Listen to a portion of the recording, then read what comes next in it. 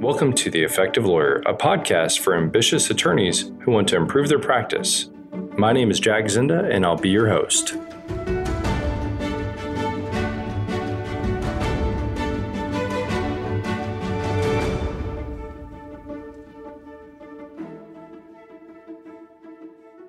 Today we're going to talk about construction injury cases. We're going to dive into tips for handling your first construction injury case, talk about some of the ways to investigate these cases and some of the challenges you may face in your practice representing people that were injured on the construction site. I'm Jack Zinda, and today to help us dive into this topic are two of my favorite trial lawyers in the firm. Don't tell anyone else.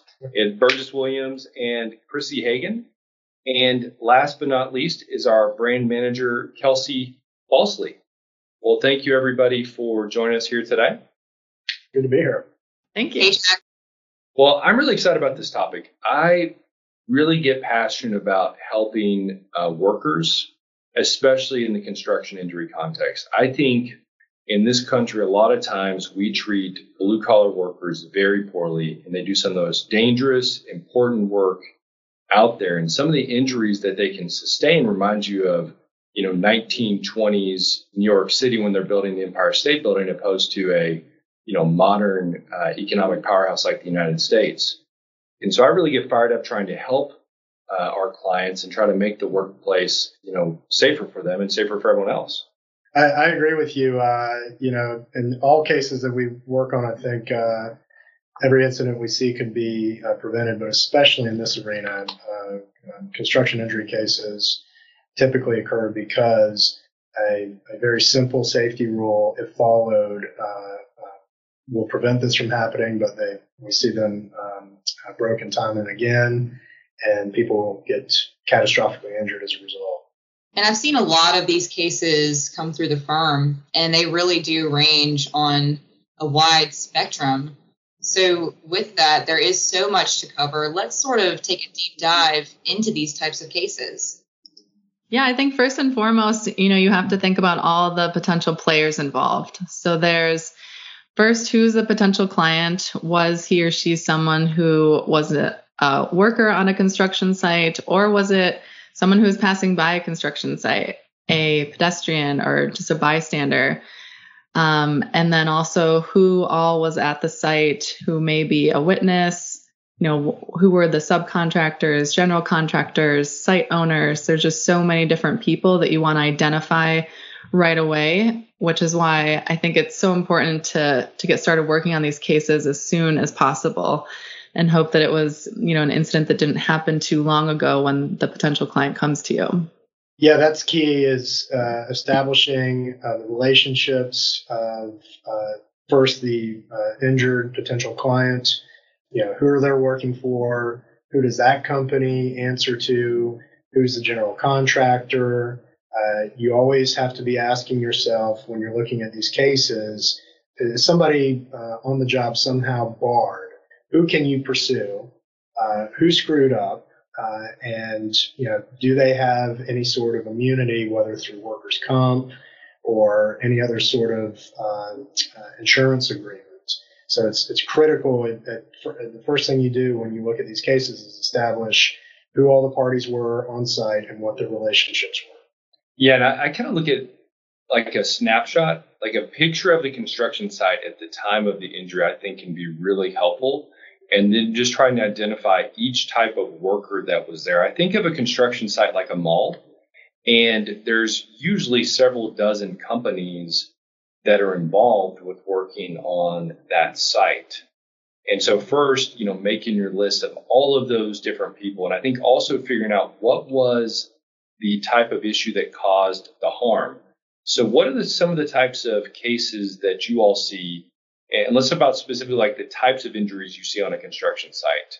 I think, Chrissy, you mentioned one, bystanders. That can be an area if someone is a bystander and is passing through or close to a construction site. Burgess, what are some of the types of injuries you've seen and kind of that mechanism of harm that led to the person getting hurt or killed? Yeah, I see a lot of cases primarily dealing with falls, falling from a distance, falling debris, materials that are on site that aren't properly secured. We see cases from time to time of just motor vehicles on site running into people. Forklifts, we've seen a lot of those. A lot of forklift injuries. We've seen people get knocked over in porta potties and suffer injuries. Construction sites are by their nature dangerous places, which means that you have to have a heightened sense of care when you're moving around them. And so things can go wrong, and they can go wrong quickly. That's why it's so critical for everybody on site to follow the safety rules to prevent harm from everybody who's on site. I remember we had a case one time involving a boulder that a bulldozer had hit, and just like in the cartoons, literally rolled down a hill and crushed our client. I mean, it's crazy how dangerous these work sites are, and the enforcement mechanism to prevent the harm to the workers is very weak. I mean, what are some of the fines that you guys have seen OSHA give for death and catastrophic injury cases? It's amazing sometimes that they're even a 5-figure fine, and they get litigated forever, and oftentimes are settled for very small amounts. So OSHA, when you see a big OSHA fine assessed against a company for a worksite injury, that means something really bad happens, because typically you don't see very significant fines. So Burgess, you were talking about the fines associated with these injuries. What are the most helpful regulations or other guides that you need to be aware of? Well, like any case that you're handling involving injuries, you need to figure out what the rules are that direct conduct anywhere. The first place you want to go to is to the OSHA regulations.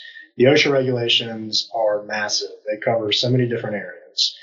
So you want to try and figure out the area where the case, your particular case, is involved as it relates to OSHA. You also want to look at ANSI. You want to look at ANSI standards.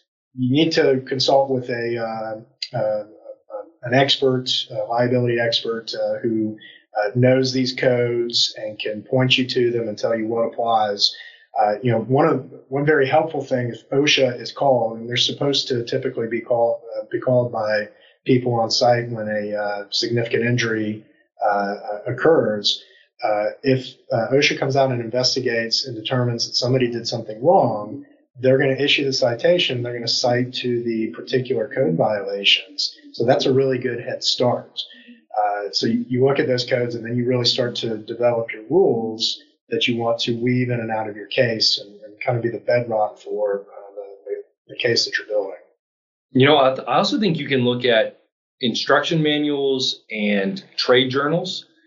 For example, if you have a scaffolding injury case, you could look at what is the proper procedure to put it up a scaffold.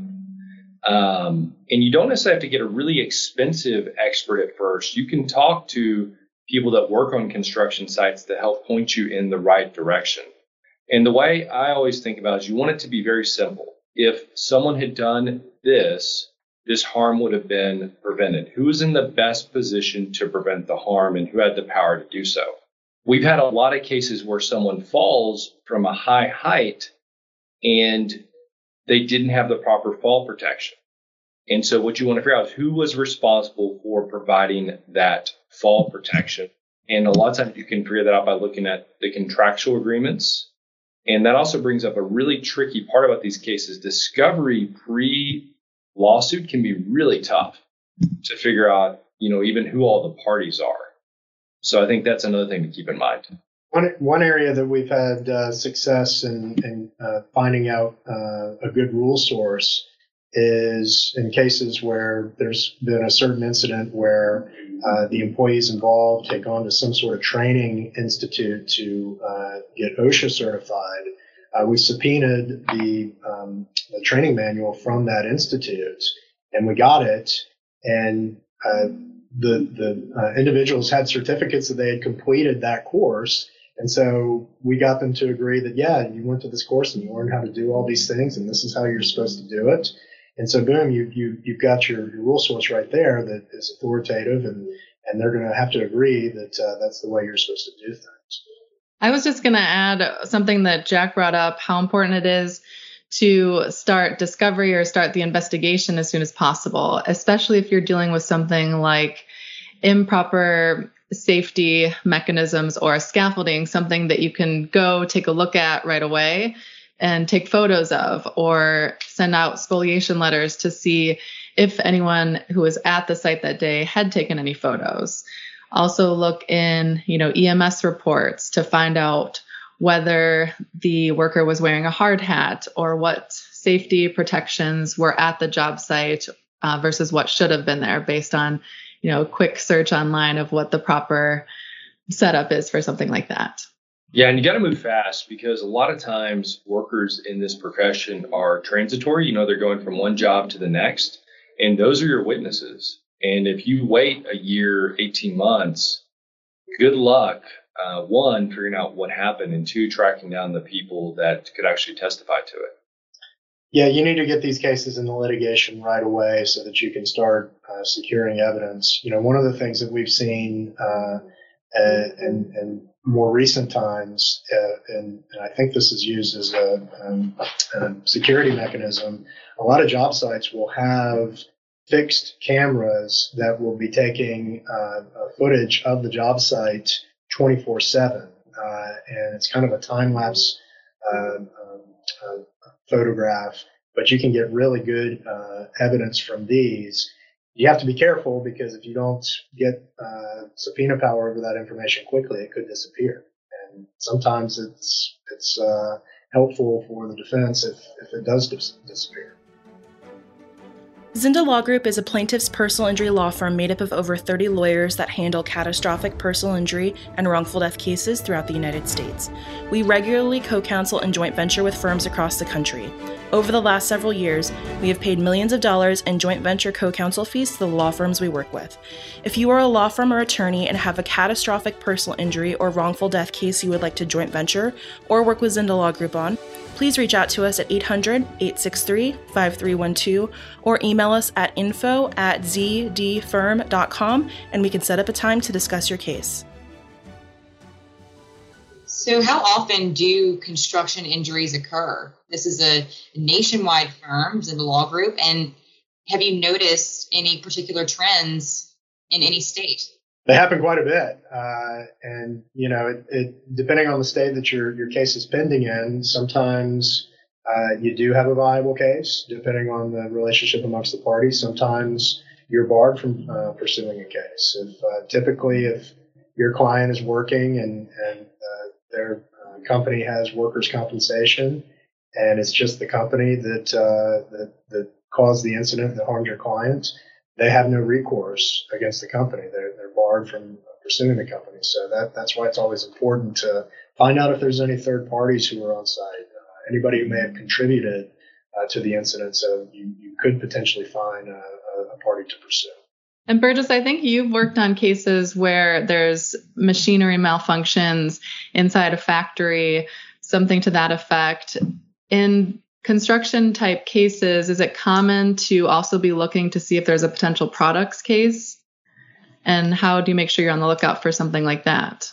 Yeah, I think there always is the potential. Now you need to have really severe, if not catastrophic injuries to justify it. But if it's something like a nail gun that is misfiring and shoots somebody's eye out, that you want to be able to secure the nail gun so that you can evaluate it from a product standpoint. That goes to the whole point of acting quickly, securing evidence so that you can look at this stuff. One of the saddest things to me about these cases is that a lot of our clients and a lot of people that suffer these injuries are undocumented workers, and they're really taken advantage of, because I think there may be no way for us to truly know the extent of this, really a plague across the country, because a lot of our clients are terrified to even contact an attorney initially. And some unscrupulous employers will actually use that pressure to try to prevent them from pursuing their legal rights and remedies. And so whether it's a family member who's concerned about it or the person themselves, that's really makes it tough to figure out how many of these are. I have a feeling that as the economy picks up steam and you're seeing more and more construction, that these types of injuries have picked up significantly. I know we've seen a significant uptick in the types of calls we're getting the last several years as construction's picked up in Texas, especially. Yeah, and I don't think OSHA would be a good source to figure out how many there are, because these incidents, in my experience, are drastically underreported. That employers or people, whoever are in charge of the site, are not contacting OSHA, even though the code says they're supposed to. So I think it happens a lot more than what the numbers would indicate. So what are the most common injuries that you've seen related to these cases? I think they're almost always pretty severe, catastrophic, especially when it comes to falling objects. You're almost always going to have a severe brain injury or some type of spinal injury. Same thing with falling, falls off scaffolding, ladders, not being secured properly. It's going to be a major injury. But and a lot of times, I was really shocked to learn the helmets that people wear on construction sites are not really designed to protect you from very severe impacts. They're more designed to protect you from small debris. And we've had several cases where someone suffered a catastrophic brain injury and they were wearing a helmet at the time. And it almost had no impact they may have survived, but the amount of injury they had, even though they were wearing a helmet, was still very, very severe. Yeah, if it's not death, it's usually a very, very severe injury.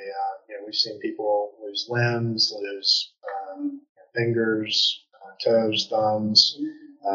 It can be pretty significant and change a life because if things are falling or moving at a fast pace, it's not going to be good. So, Jack, can you outline sort of a discovery plan for these types of cases?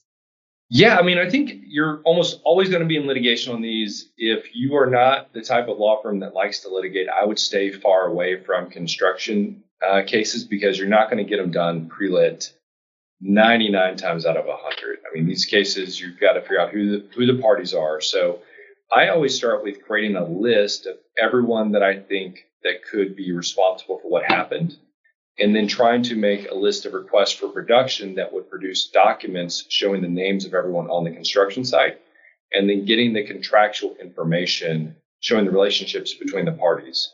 And from there, I'll start making a list of depositions I want to take. And you're going to need to take a lot of depositions in these cases, and I'll typically line up 5, 6, 7, 8 in a day. That may be short depots, but I'm just trying to figure out, what do you know? What did you see? Where were you? And really line those up. Virtus, you and I just worked on a really complicated construction case. What are some of the tips you have for putting together a really effective discovery plan? Yeah, so I think you want to get an org chart.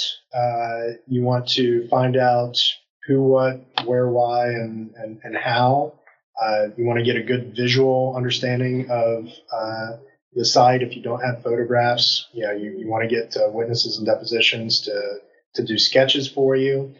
So that you can really kind of bring it to life and tell the story effectively in front of a jury.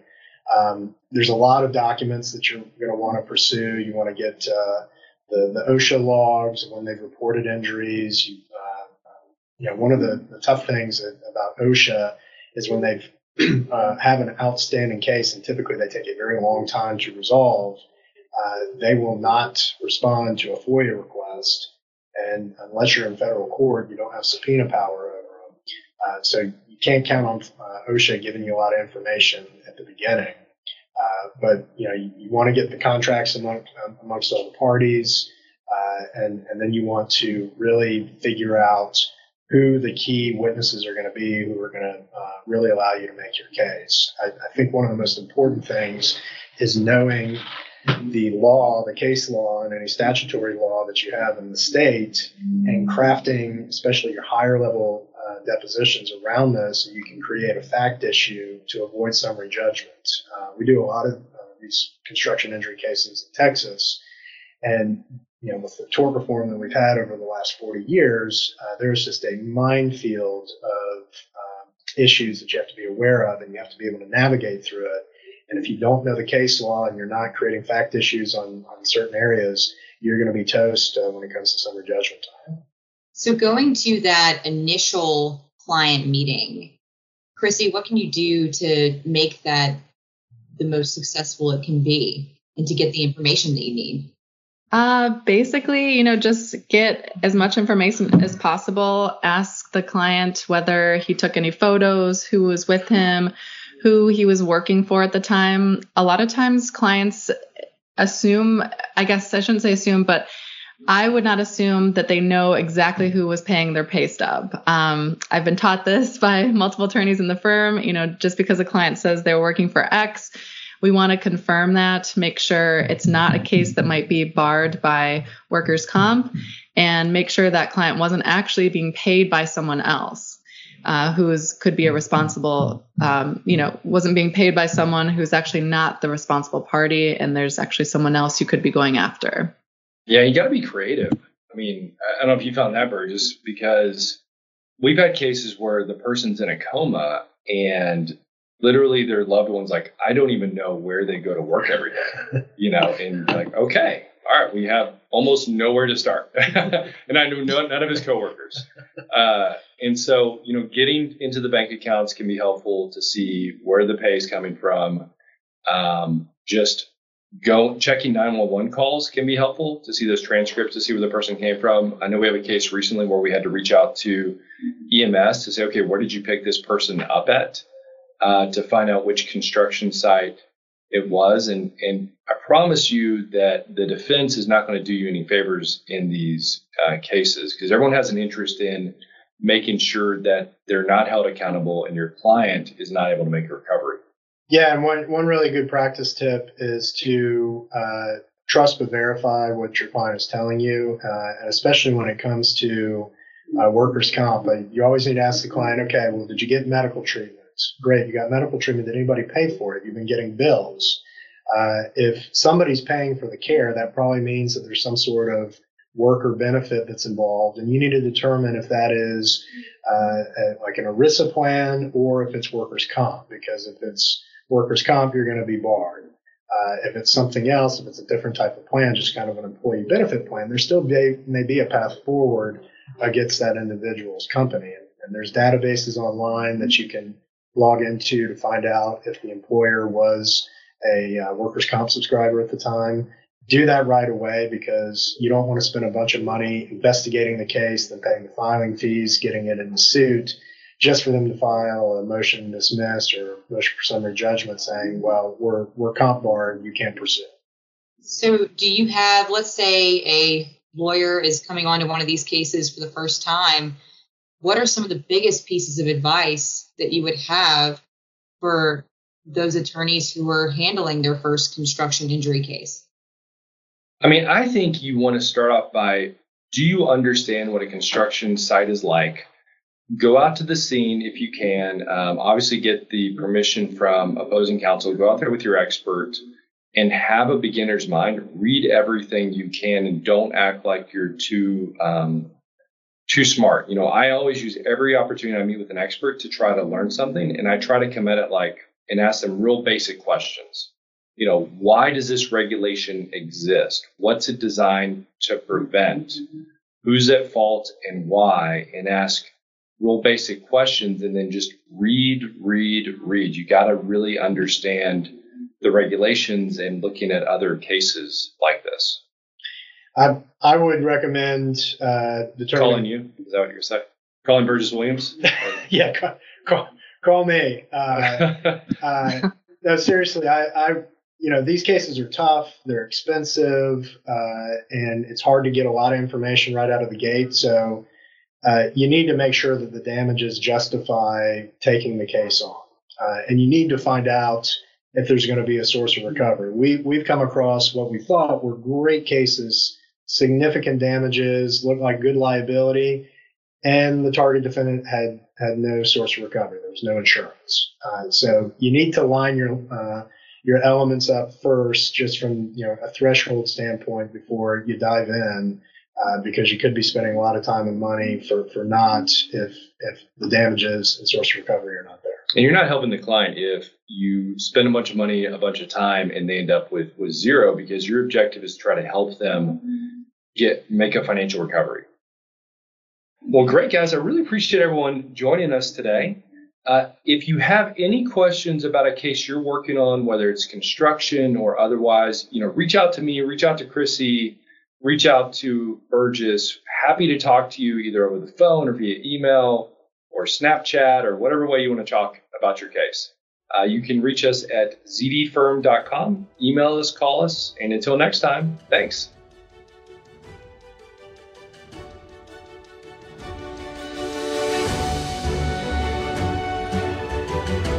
Thank you for taking the time to listen to this episode of The Effective Lawyer. If you enjoyed this podcast, please take a moment to rate it 5 stars and leave us a review.